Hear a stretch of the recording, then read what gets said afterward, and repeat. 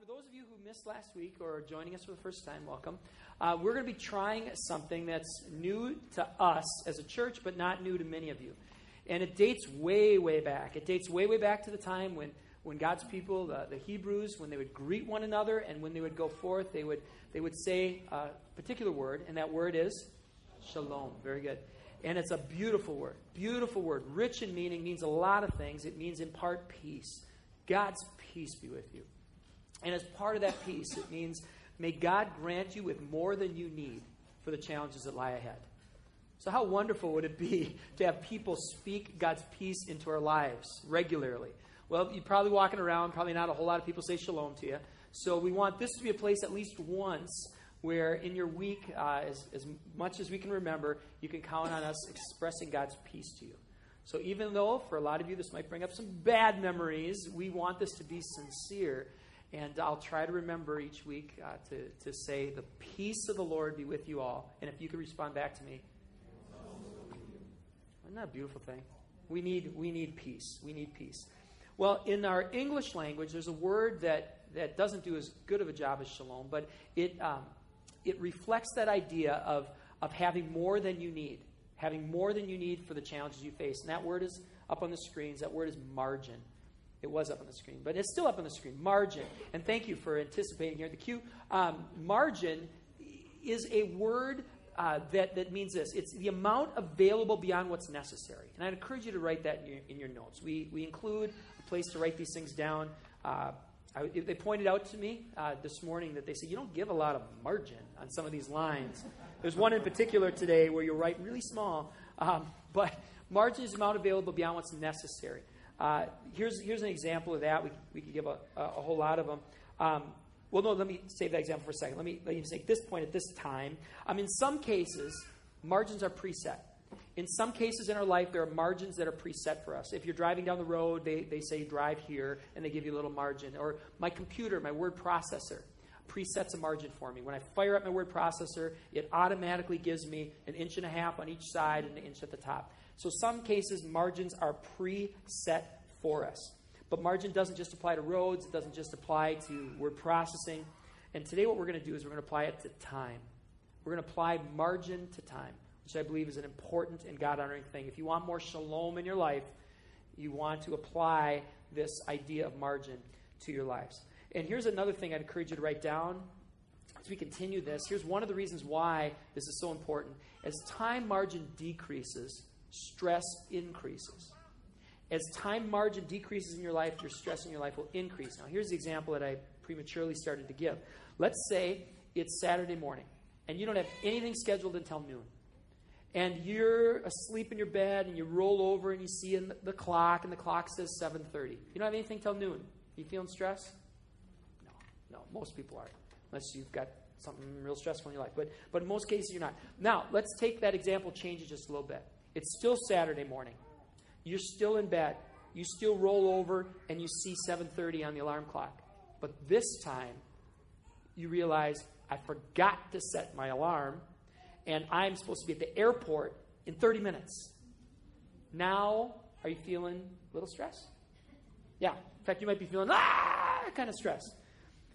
When the margin decreases, when it comes to time, our stress increases. When we have less than we need for what the challenges we face, we start to feel that stress. And here's another thing that happens when time margin decreases. Another reason why it's important. And this is the one where you don't have much space at all to write this down. Consider it intentional. Consider it intentional. It's not, but consider it. As time margin decreases, the quality of our relationships decreases. That's a big deal, isn't it? Because no one wants the quality of the relationships to decrease, but it does. When time margin decreases, when you don't have the time that you wish you did to invest in relationships, the quality goes down of your relationships. When you're in a hurry, when you're running late, when you're feeling overextended, isn't that when interruptions feel most like interruptions?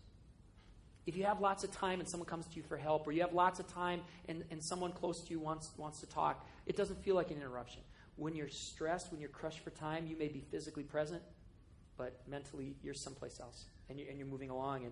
And when we put too much on our schedule, those who matter most, they're often the ones that get cut out when we got too much going on. And so it negatively affects our relationships. And because there's so much more to do than can ever be done, because overcommitment has such significant consequences, here's what wise people do when it comes to their time. At least one of the things that wise people do when it comes to their time. There's a place to write this down. Wise people say no to good things so they can say yes to the best things. That's something that wise people do. They don't try to do it all. I got this, ironically, this was mailed to our church. It's an ad. It's a clever use of wordplay. So if you are in marketing and you did this, nice job with it, but the message is also very wrong. This is from Lifetime Fitness, and it says, I can do it all in my lifetime. Nice wordplay, horrific message. Because you can't do it all in your lifetime. If you try to do it all in your lifetime, you're going to blow everything up. The things that matter most. And this was sent to our church. So there's some good irony there. You can't do it all in your lifetime. So what wise people do is they say, I can't do it all. I'm going to focus on a few things. And I'm going to give my best to these things. So that I can experience the best rather than not. Here's a great quote along these lines that I really appreciate. Devoting a little of yourself to everything means committing a great deal of yourself to nothing. Let me say that again. Devoting a little of yourself to everything means committing a great deal of yourself to nothing. Isn't that true? Well, rather than filling us with a greater sense of fulfillment, when we speed up and we try to pack too much in, it can often have the opposite effect. You can end up feeling empty. You can end up feeling just burned out. Instead of having a greater quality of life by trying to just speed up the pace, it can have some negative associations with that. And here's the thing about this, and one of the reasons why we need God's help. This isn't an issue that's just going to work itself out. A year from now, if you do nothing, you won't just find yourself less busy, less committed. That's not how it works. There's a great book, and I use the word great intentionally. It's called Margin. Have any of you read this by Dr. Richard Swenson? All right, a number of us have. This is a fantastic book. It came out 20 years ago. And this is a doctor who wrote this, and he's a Christian doctor, and like a lifeguard who can't stand to see someone drowning, here this Christian doctor said, I'm seeing all these people destroying themselves physically, emotionally, in every way possible because they're too busy. They've eliminated margin in their life. And they're running too fast, and they're running without margin, and it's killing them in every way. And so he wrote this book, and he makes a lot of great points, but one of them is this point that was counterintuitive to what our society thought. There was a day back in not too long ago where people thought at one point as a culture, as we create and invent things that make us more efficient, we're going to have so much free time that we don't know what to do with it. People used to believe that, and we created microwaves, which sped up cooking immensely, and we created these phones now where we can find just about anything we want very, very quickly, and we can send information out now immediately, things that we could have never done before. But has life slowed down? No. And 20 years before we had smartphones, listen to these words and see if this isn't true. Instead of the work week shrinking, it is expanding. Instead of free time increasing, it is decreasing. And in spite of time-saving devices, we have less time.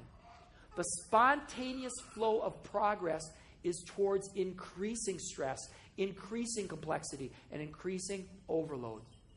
In other words, if we sit back, we do nothing about it, and watch it happen, next year at this time, we will have less time margin than we do right now. Well, if you're already feeling marginless and you do nothing, imagine feeling even less margin than you have right now. People's schedules were crazy 20 years ago. They're even crazier now. 20 years later, after this book, despite all the things that now take less time to do than they did back then, Americans are working more hours, getting less sleep, and feeling more stressed than ever.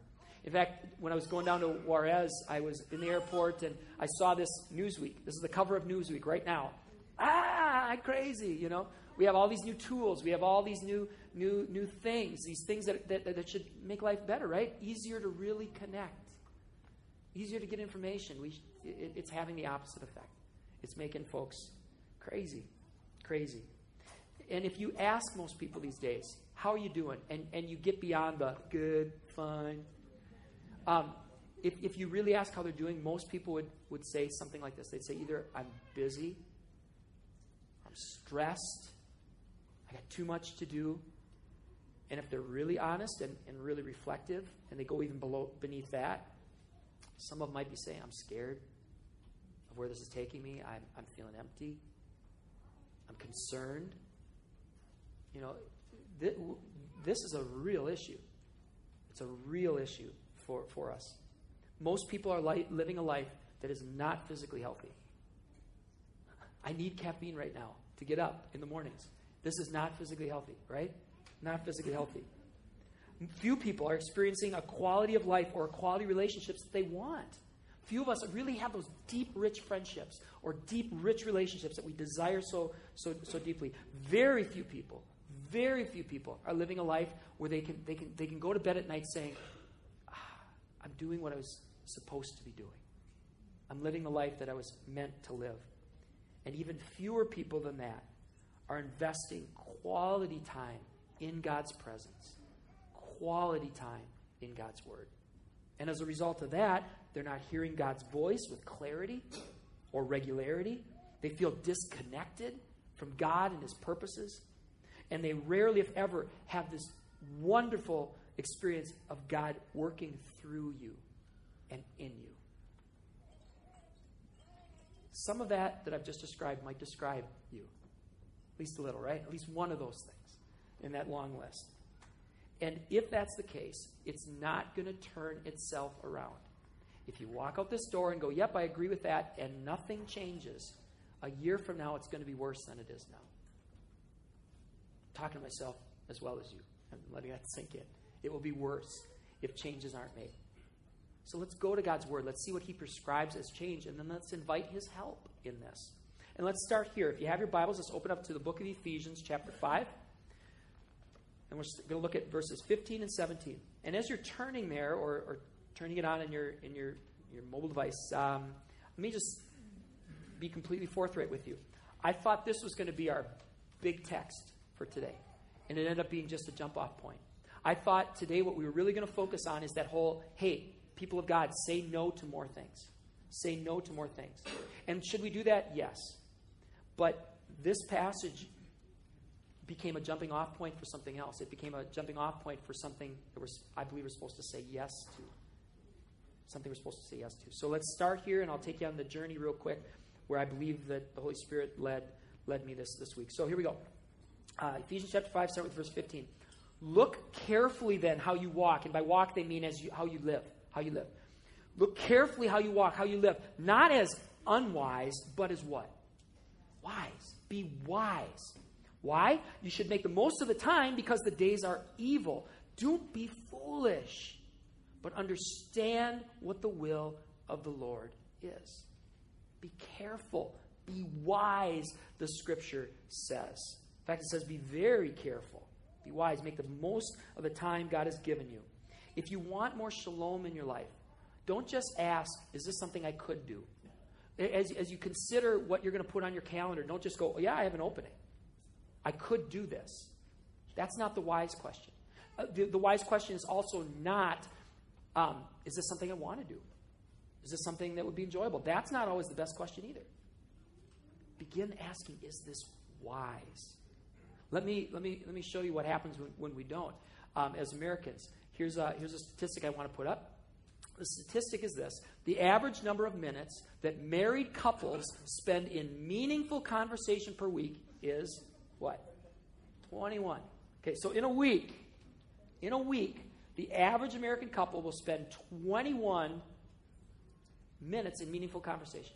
And some of you are going, wow, 21? Really? That's 20 more than we do. Wow. That's amazing. All right. Now, in a moment here, don't put it up yet, but in a moment, we're going to contrast this with another slide. And the other slide is going to give you the average amount of minutes that the average American spends in front of the TV. Do you think that number will be higher or lower? How many say higher? All right. Now, in your mind, think about how much higher. Got it? Here's the stat. This comes from Pastor Greg Rochelle down at Life Church. The average number of minutes the average American spends watching TV each week is 1,680. Could you spend your time that way? Yes. The days being what they are, is that the wise use of your time? No. I would argue no. Just for fun, please repeat after me. Just because I could doesn't mean I should. That's an important thing to remember. Now, I want to go back to an illustration that I talked about earlier. A couple minutes ago, I said, with my computer presets my margins for me. When I go to do my Word documents, it gives me an inch and a half on each side and an inch on the top, inch on the bottom. Do I mess with those margins all the time? All the time. Is it okay to mess with those margins? Yes. They're just suggestions. It's just a computer. It's just a starting point. They just say, hey, here's a starting point as you make your documents. Use this much margin. As I wrestled with this stuff, and as I've been wrestling with this stuff, I'm coming to the conclusion that God's presets, when it comes to time specifically, aren't in that same category. That when God presets our week, when God, who created a 7-day week, when God gave us a preset on this week, I believe it's one that we're not just supposed to just say, well, this is a suggestion. I believe it's one that we would be wise to strongly consider. Strongly consider. Now, I can't today speak with the same authority on this that I could say with, don't set up an idol in your house and worship it. All right? That one, everyone in this room, in case you're wondering, that's not a good idea. Okay? That's actually wrong biblically. It doesn't matter who you are. Just don't do that. Okay? Don't set up an idol in your house and worship it. Okay? That's all people, all of us. I can't speak with that same authority on this one, but my hope for you is that as we look at these things together, you're going to go to the Word and you're going to look at this, and you may come to the same conclusions that I do on this one. So I'm encouraging you, and that's one of the reasons why I say open up your Bible so that when you look at it, you can go, okay, here's the context around here. I'm going to mark that. I'm going to come back to that, or jot down notes, because don't just listen to what a speaker says. Process it, wrestle with it. Okay, so let's wrestle with this as quickly as we can. Here's the passage I want to start with. When it comes to a 7-day week, here's where I believe the preset begins, the one that God's given us. And this comes from a portion of the Scripture called the 10 Commandments. And even if you're not a church person, you've probably heard that before, the 10 Commandments. This is one of those 10, as retold here in Exodus 20, chapter 20, beginning with verse 8. Remember the Sabbath day and keep it holy. Holy means set apart, distinct. 6 days, do your labor, do all your work, but the 7th day is a Sabbath to the Lord your God. On it you shall not do any work. You or your son or your daughter or your male servant or your female servant or your livestock or the sojourner who's within your gates. For in 6 days the Lord made the heavens and the earth, the sea, and all that is in them, and he rested on that 7th day. He rested on that 7th day. Therefore the Lord blessed the Sabbath day and made it holy. Now most of us have heard this idea of Sabbath before. Again, it comes from one of the most familiar passages of the Bible, the 10 Commandments. And what I find especially beautiful here is there's 2 places you can find the 10 Commandments all written out. Exodus 20. Does anyone know the other? Deuteronomy chapter 5. All right, you can find it in both these places. In Deuteronomy 5, as Moses retells through the inspiration of the Holy Spirit the 10 Commandments, look what he adds. This is beautiful for those of you who feel tired and worn out and a slave to busyness. Remember, you were a slave, and God's people literally were slaves in Egypt. He says, remember that. You were a slave in the land of Egypt, and the Lord your God, he brought you out from there with a mighty hand and outstretched arm. Therefore, the Lord your God, he commanded you to keep the Sabbath day. Think how we could spend a month of Sundays on that, couldn't we? What a beautiful thing that is. You were slaves to harsh masters. You were slaves who didn't care about margin. You were slaves. All you were to them is you were a commodity. And you were just pouring yourself out for them for no value in you other than what you could produce. That's what you used to be. And I brought you out, and I've got a commandment for you. Rest. Rest. I have a commandment for you. Now you're my people. You're not their people anymore. You're my people. I brought you out. Rest. What a beautiful gift this is. Building on that, here's what it says in Exodus 23, chapter 23, verse 12. It says this, 6 days do your work. But on that seventh day, rest, that your ox, your donkey, they may have rest. The son of your servant woman, the alien, they may be refreshed. In fact, we typed this passage out in your notes. I'd encourage you to circle that rest. Circle that word refreshed. Sabbath is a gift of grace from a caring God to his people who says, those of you who were enslaved to rushing and working nonstop 7 days a week, I command you, rest. Now, one of the reasons I've come to the conclusion that this is beyond a suggestion is looking at passages like the one I'm about to show you. And again, I would encourage you, do this on your own. Don't just take my word for this. Go and find a tool like BibleGateway.com. You can go there online. Type in the word Sabbath. You're going to find at least 150 references to this. Look through them and see if these things don't line up. Look at the strength of the language when God talks about his Sabbath. The Lord says to Moses, you're to speak to the people of Israel and say, above all, keep my Sabbaths. This is a sign between me and you throughout generations. That you may know that I, the Lord, sanctify you. You shall keep the Sabbath. It's holy to you. If anyone profanes it, they shall be what? Put to death. If anyone does any work in it, that soul shall be cut off among the people. 6 days shall your work be done. But the seventh day, it's a Sabbath of solemn rest, holy to the Lord. Whoever does any work on the Sabbath day shall be put to death. Therefore, the people of Israel shall keep the Sabbath, observing the Sabbath throughout their generations as a covenant forever. It is a sign forever between me and the people of Israel that in 6 days the Lord made the heaven and the earth. The seventh day he rested and was refreshed.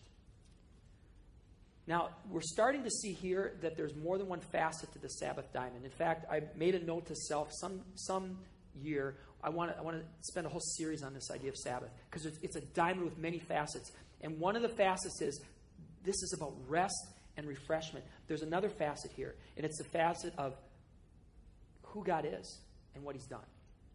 A day to remember. I'm using the word recalibrate here.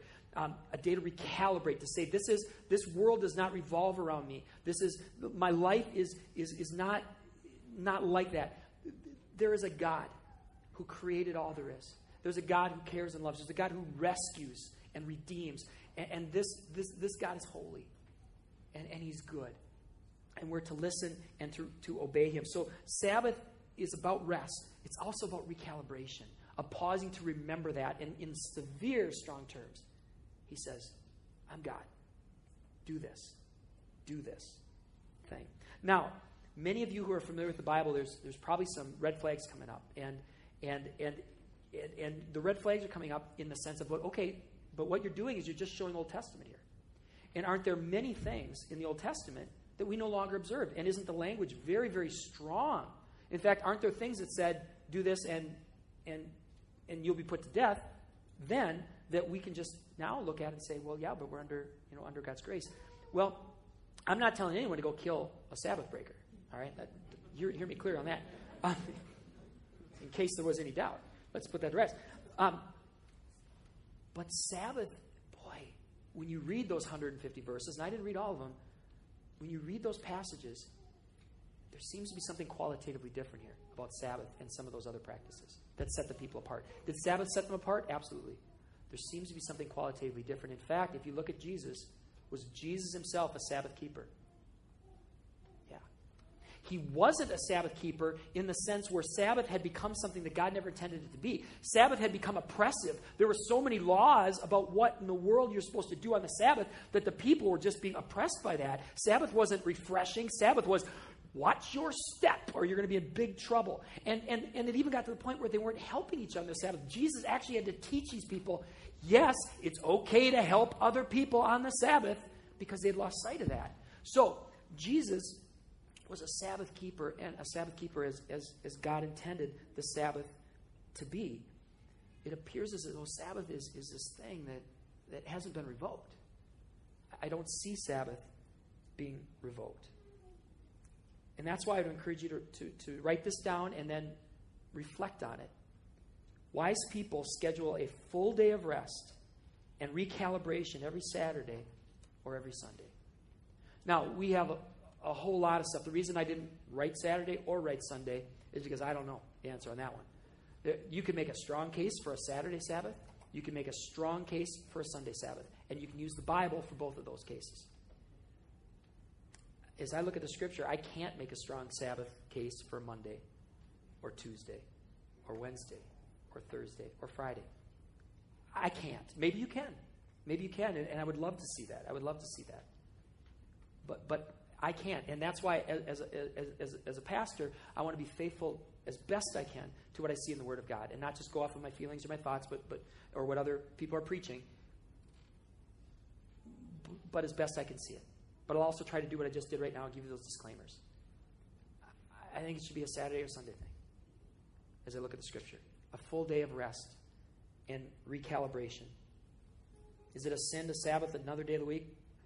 I don't know. I don't know. I just know I'm not comfortable promoting another day of the week when I look at what the Scripture says. In fact, and this is convicting to me. You should have seen me the first hour. This is convicting to me. The more I look at the Scriptures, I see this as a lordship issue. Are you willing to put me first and trust me with this? Are you willing to put me first and trust me? You know, many of us in this room, we say God is Lord of our life, and we won't rob banks, you know, and God's like, great, and I won't abuse puppies, and I don't think that's in the Bible, but, you know, the principles are there, and these kind of things. I won't do this. Will we trust Him with our schedule? Will we say, you are Lord of my schedule, you go first, the rest of my life revolves around you, or do we say, here's my schedule, oh God, I'm going to pencil you in on Tuesday.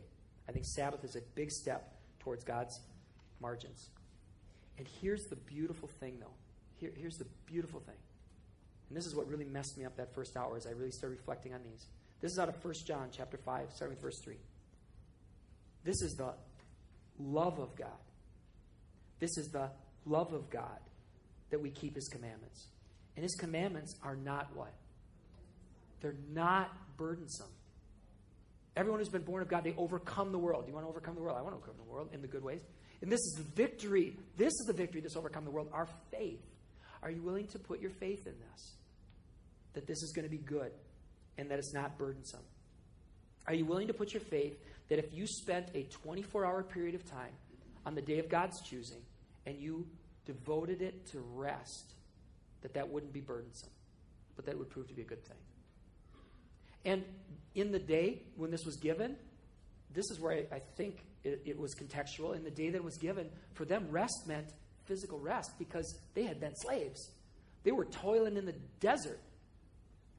For some of us who toil at computers or toil in meetings or toil thinking all the time, for some of us, rest might be physical. It might be get out and do the things that bring you great joy and rest. Go play softball. Go for a long walk. You know, do the things that are going to rest you. Are you willing to put faith in God that if you did that on the day of God's choosing, that wouldn't be burdensome? Are you willing to try that? And what if we invested a 24-hour period of time each week on the day of God's choosing to say, God, I'm going to hyper-focus on you this day. I'm going to hyper-focus on you this day. I'm going to devote this 24-hour period to filling my mind and my heart with you, of trying to listen, of trying to slow down, to try to be aware of your presence and your guidance. Specifically for this hour and 15 minutes that we have together in this room, and the time on other sides. I want to challenge you, very countercultural right now. And if I'm shooting myself in the foot, so be it. So be it. We live in a consumer culture. We live in a consumer culture. People spend billions and billions and billions and billions of dollars to get us to say, have it your way, have it the way you want it. We're here to serve you. What if for 24 hours, and in fact, what if for an hour and a half as we gather as God's people, what if we didn't come as a consumer? What if when we gathered during this little part of the Sabbath, because this isn't the Sabbath, this is one little part of the Sabbath. What if when we gathered in this part of the Sabbath, what if we came and we said, God, I'm here to meet with you and be used by you and be aware of your presence? And what if when we came in and we saw somebody that we know, what if we really asked them how you doing? And not just the good, fine, whatever. What if we really asked them? What if we really did this connection piece that the Scripture encourages us to do? What if that was part of our Sabbath? Really blessing somebody by really listening. you're not an interruption right now. How are you doing? And what if, the Bible says so much about welcoming others, welcoming strangers. What if we saw somebody we didn't know? And what if we said, okay, here we go. And we introduced ourselves. And we said, part of my Sabbath is, God, I'm going to be aware of that, and I'm going to try my best, as much as it depends on me, to encourage and welcome people. Or maybe people you've seen here a long time, but maybe you notice they haven't been able to make that connection yet. Would you help with that? And when we come into this room, as best you can, what if we started coming early for that? We built in now 2 minutes before we even start the service, where we're just trying to quiet our hearts and minds. And the Sundays I do that, worship is more powerful for me. What if we said, okay, God, I'm going to do the best I can, as much as it depends on me, to get here earlier and not kill my kids in the process. And what if I'm going to take this time now? Father, clear my mind, clear my heart, hyper-focus me on you. And what if when the song started, instead of just, consumers, we were actually talking about this with some of our staff and team leaders.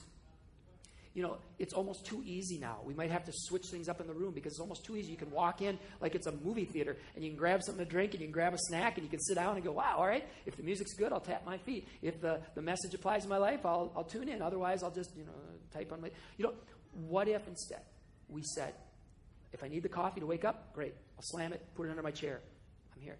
What if I need a little snack to take the edge off hunger? Great. So I can focus? Great.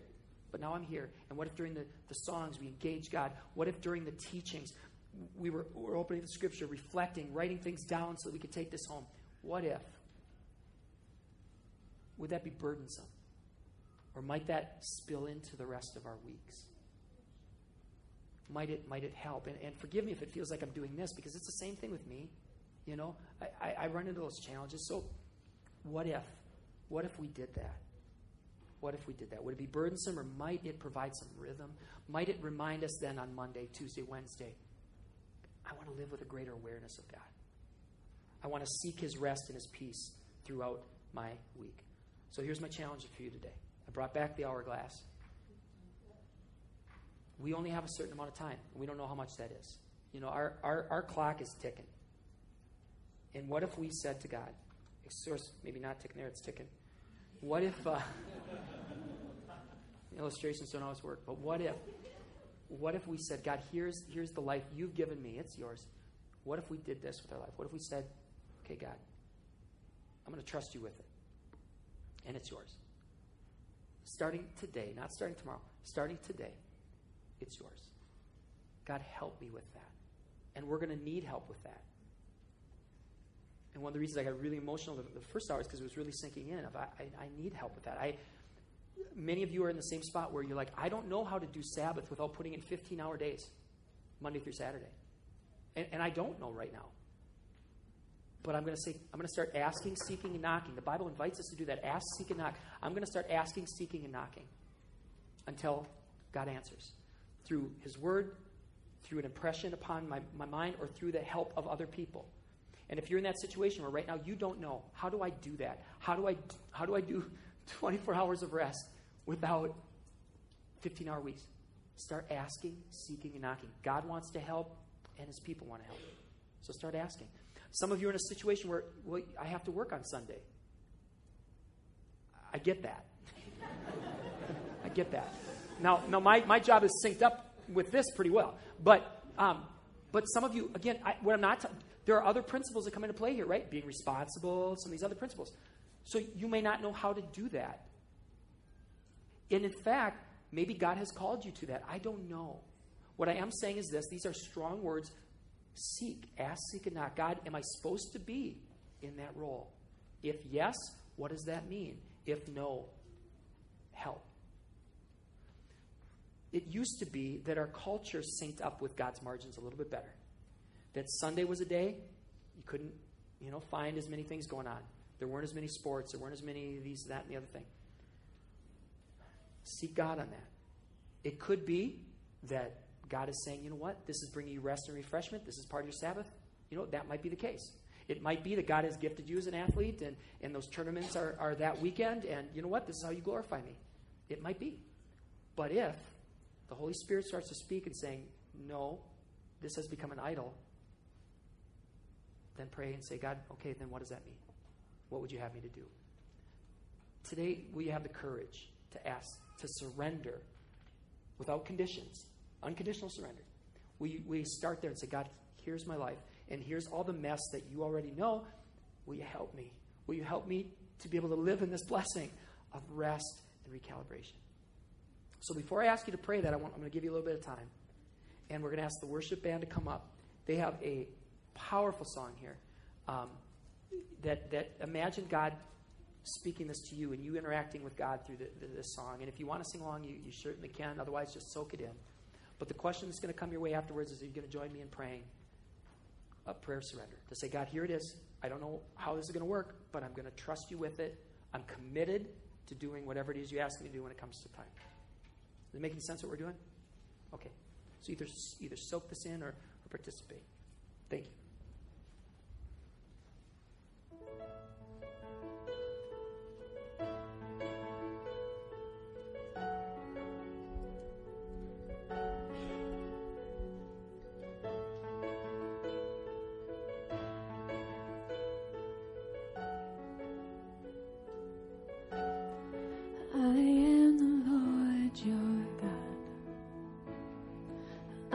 Go before you now. I stand beside you.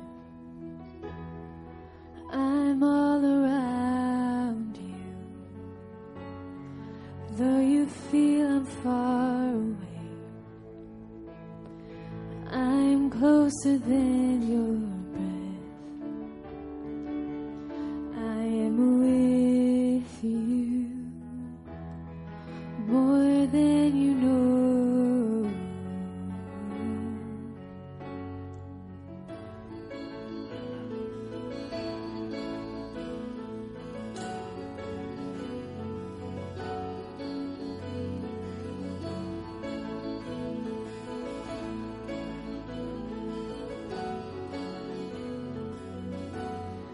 I am the Lord your peace.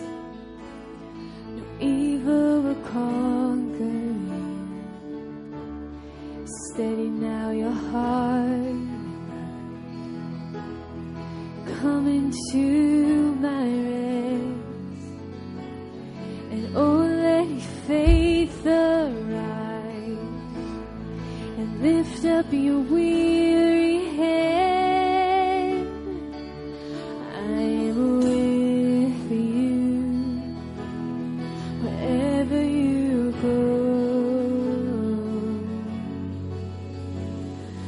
come to me. I am all you need.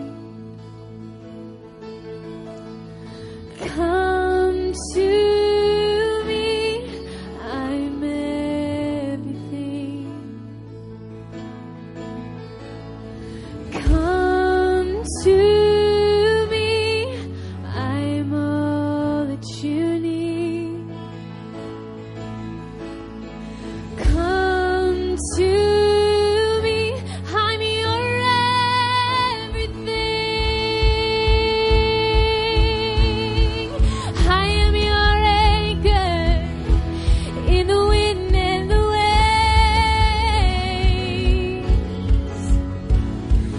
I am your steadfast, so don't be afraid.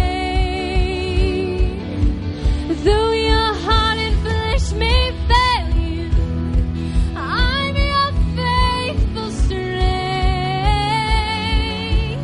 I am with you wherever you go. So come to me. I am all you need. Come to me. I'm everything.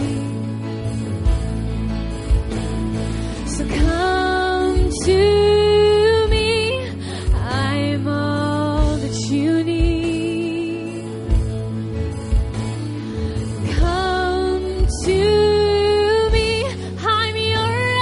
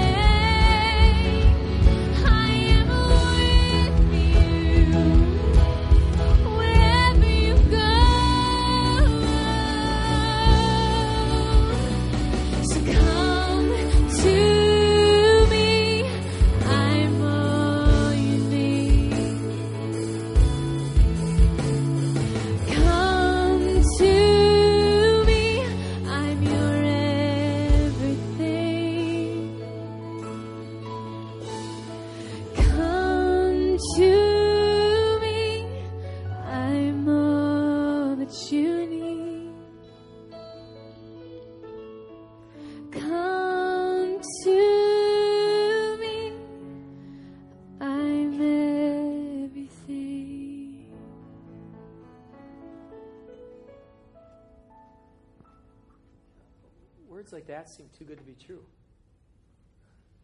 Don't they?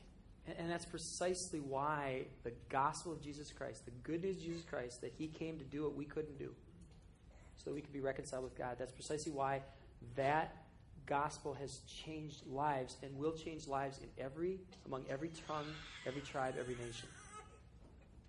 Because this is what we were created for, to connect with a God like that, who loves, no one else loves us like that. So would you please stand and join me? I'm going to pray. And if this is something you also want to pray, you can pray it in your heart, in your mind. If you want to verbally say amen, whatever is going to help seal this for you. Father, we come to you now, and we thank you that you have offered this blessing to us. Forgive those of us who have had pride that we're so important that we can't take a day off, or those of us who have allowed ourselves to be in a situation, or those of us who we've never wrestled with this before, we've just let this slide. Lord, whatever our thing is that we need to confess, we're sorry. But Lord, thank you for extending this blessing to us. And this day, right now, we choose to say, okay, you be God, and we'll be us. And this preset that you've given us, this gracious preset, may you show us how we establish the rest of our lives around it. We offer you our lives, our schedule. We offer it back to you. We humbly acknowledge that it was yours to begin with. And we confess our selfishness in trying to grab and tug and hang on to something which isn't ours to hang on to, in which we don't do a great job anyway of stewarding. So Lord, we put that on your altar, and we ask now for your mercy and your guidance and your goodness to show itself as we ask and seek and knock as to what this looks like. Lord, I pray now for rest, shalom to fall over this group, that you will give them peace that you can show them and you want to show them the way, that you will grant them that deep sense of forgiveness, that yes, absolutely, all their sins are forgiven, and that you will also help us now. Give us that confidence that you who formed mountains can move them as we go forth and face these obstacles that would keep us from your rest and your the recalibration. Lord, convict us. Holy Spirit, when there's something that would take us backwards, show it to us, and then give us the strength to move forward. So, Lord, we commit these things to you in the mighty name of Jesus. Amen.